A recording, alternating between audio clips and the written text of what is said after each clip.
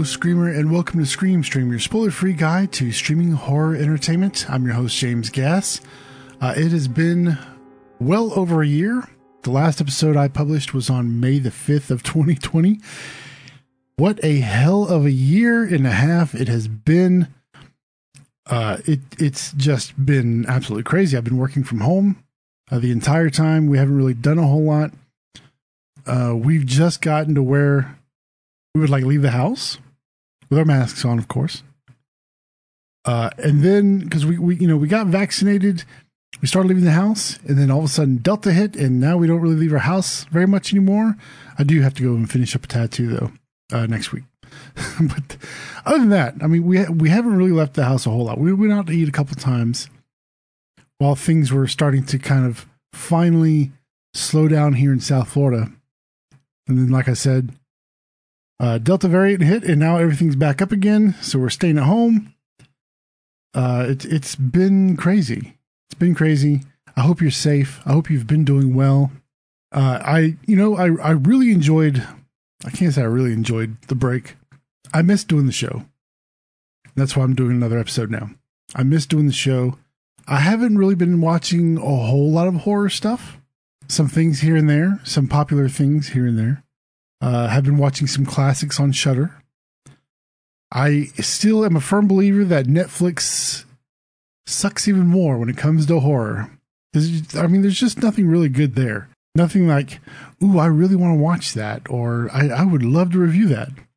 I just haven't really seen anything on Netflix. There's a few things on Hulu that I've seen. You know, Hulu has their Blumhouse series where they do 12 films every year, one film for a month, or one film for each month. There's a few on there that I do want to watch. But other than that, most of my horror I get from Shudder and I get from Amazon Prime. I just haven't seen a lot of good stuff on Netflix. There's a couple new shows out that I do want to see. Non-horror stuff, Netflix is doing pretty good. But as far as horror stuff, I just haven't seen anything. I've been watching, we got Discovery Plus. That came out during the break. And Discovery Plus has a lot of horror shows on it. And, the My Haunted House is a good one. Paranormal Night Shift. These Woods Are Haunted. My Celebrity Ghost Story is there. Haunted Hospitals. There's a lot of horror shows on Discovery Plus. A lot of really good ones. And I've been watching a lot of that, to be honest. Some of the shows are kind of meh, but some of them are really good. I might do an episode just on the horror shows on Discovery Plus. If you don't have Discovery Plus, I do recommend it. We watch it a lot. We watch a lot of Food Network, and I watch a lot of the horror stuff, and then there's some good documentaries on there, and then of course there's some stuff on TLC that we watch. So I can recommend Discovery Plus. It's worth the money. I think it's $5 a month. It's really cheap. So if you're interested in sort of Discovery networks, definitely check out Discovery Plus.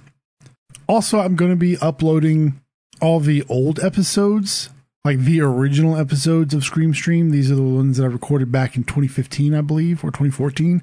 It's been a long ass time since I recorded those. There's about 50 something episodes. So we'll be uploading those probably maybe 2 or 3 a week. I don't want to bombard you, but they will show up in your iTunes feed or your Spotify feed, wherever you listen to this show at. They'll show up there. You can go back and check those out. Some really good stuff in those archives. I don't have the website anymore. Website is gone. The only website I'm using right now is anchor.fm/screamstream. If you would like to support the show, if you want to monetarily support, I'm not asking you to, but if you want to, there's a support button where you can donate some money there. I don't really know how that works, but it goes through Anchor, which right now is owned by Spotify. So Anchor's been a pretty good platform. I enjoy it. I did a streaming podcast, a podcast about live broadcasting, I should say. It's a Twitch podcast. I've been doing a Twitch podcast using Anchor. I've enjoyed it. People who listen enjoy Anchor because they like going through Spotify and all that good stuff, but I'm still on iTunes and everywhere else. So if you go to anchor.fm/screamstream, you'll see where to listen. And there's a bunch of different places you can listen. There's Pocket. They have a button for Pocket Cast, Overcast, Apple Podcast, Spotify, Radio Public, Google Podcast, Breaker. I'm pretty sure I'm still on Stitcher as well. I should still be on Stitcher.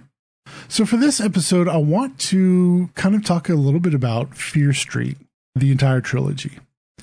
There might be a few spoilers here and there, so just be aware. If you haven't seen the trilogy, you should probably go and watch those if you want.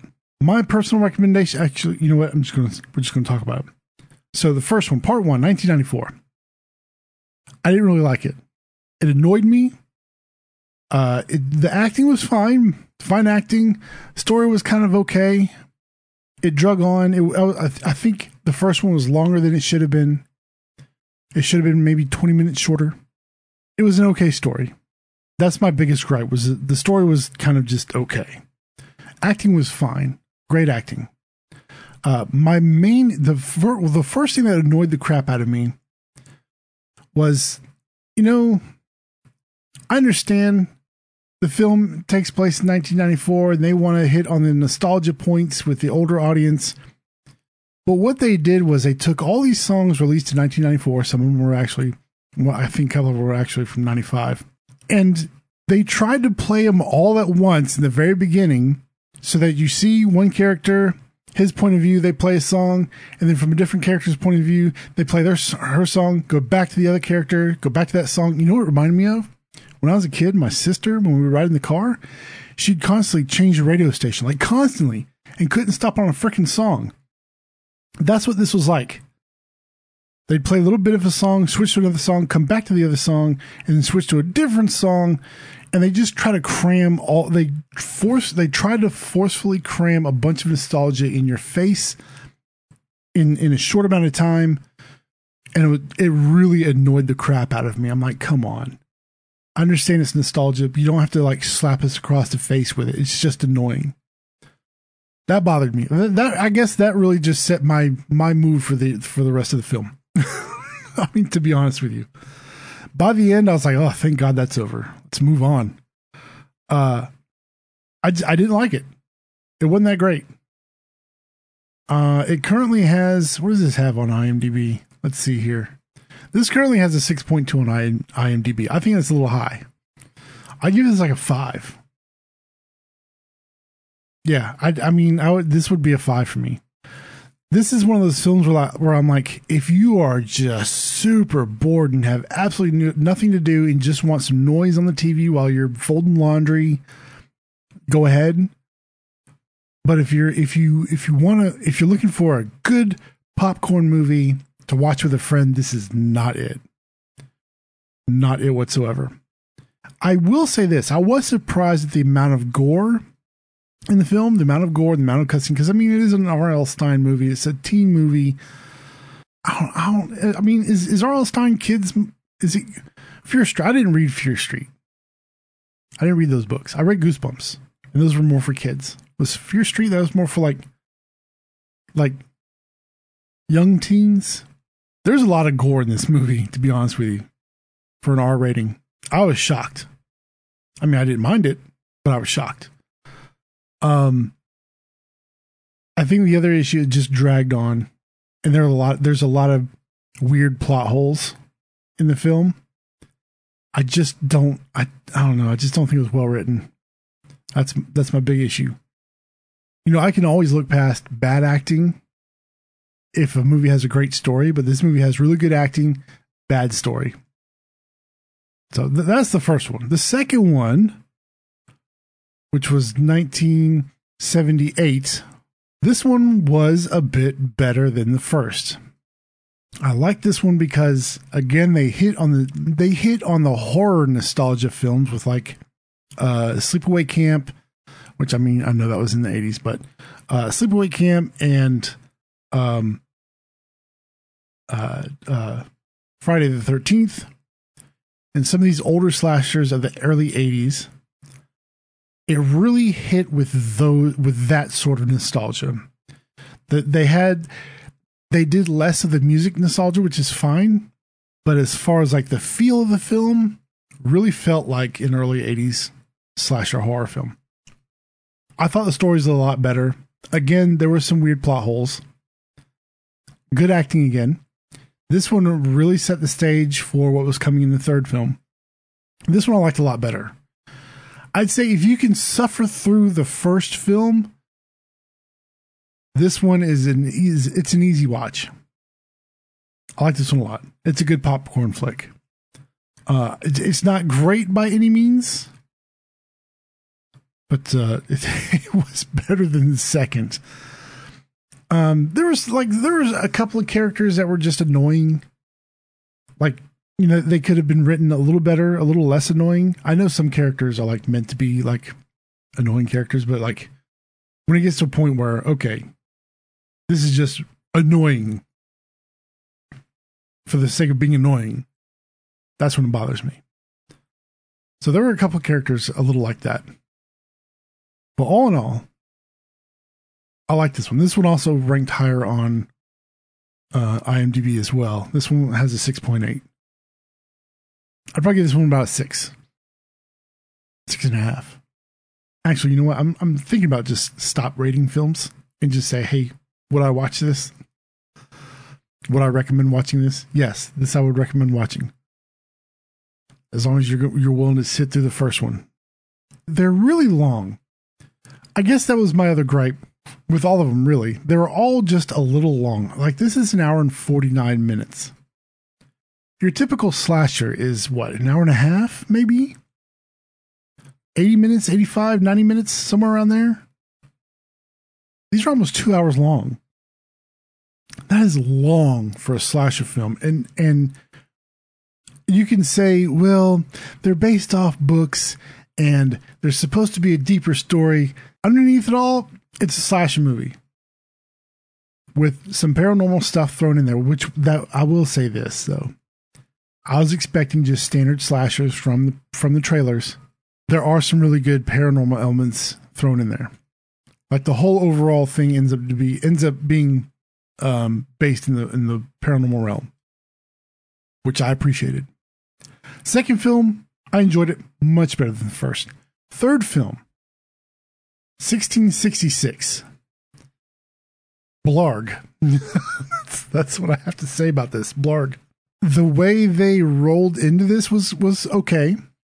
Minor spoiler. At the end of the second one, a character does something, and the whole film plays as kind of a flashback, but the main character in all the films is sort of seeing in the past. And for some reason, all the other characters from the other movies are in this one as well. That was I don't know. I know they just they're doing the American Horror Story thing. All the characters play different parts, but for this one, it didn't make much sense. It didn't make a whole lot of sense for this one. It was just weird. But once you get past that, it's fine, I guess. And they split this one up. So major spoiler here. They split this up. The first half of the film, this is another one that's almost 2 hours long. First half of the film takes place in 1666. The rest of the film goes back to 1994 to wrap up the entire story. Did not like that. I didn't like that at all. Because it's just super jarring. My wife was like, wait, is this the end? Wait, what's happening? I'm like, oh, they just went back to 1994. She's like, oh, God. Okay. So this one, you kind of find out what really is going on with the overall story and the main villain. You find out who the main villain really is. And then the second half of the film is just a really long wrap up. Like a really long wrap up. That's why I think these movies are too long. This one is a little less on the scale. This one was a 6.6 on IMDb. I liked the first half of the film. I really did. I thought the set design was great. Again, acting is fine. Story in the first half of the film was pretty interesting. I was digging it. Second half of the film, bleh. Didn't care. The ending I thought was rushed. I don't know.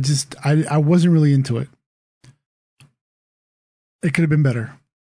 Overall, I'm not really impressed with the movies. If you're really looking for a trilogy to watch, you can find better trilogies.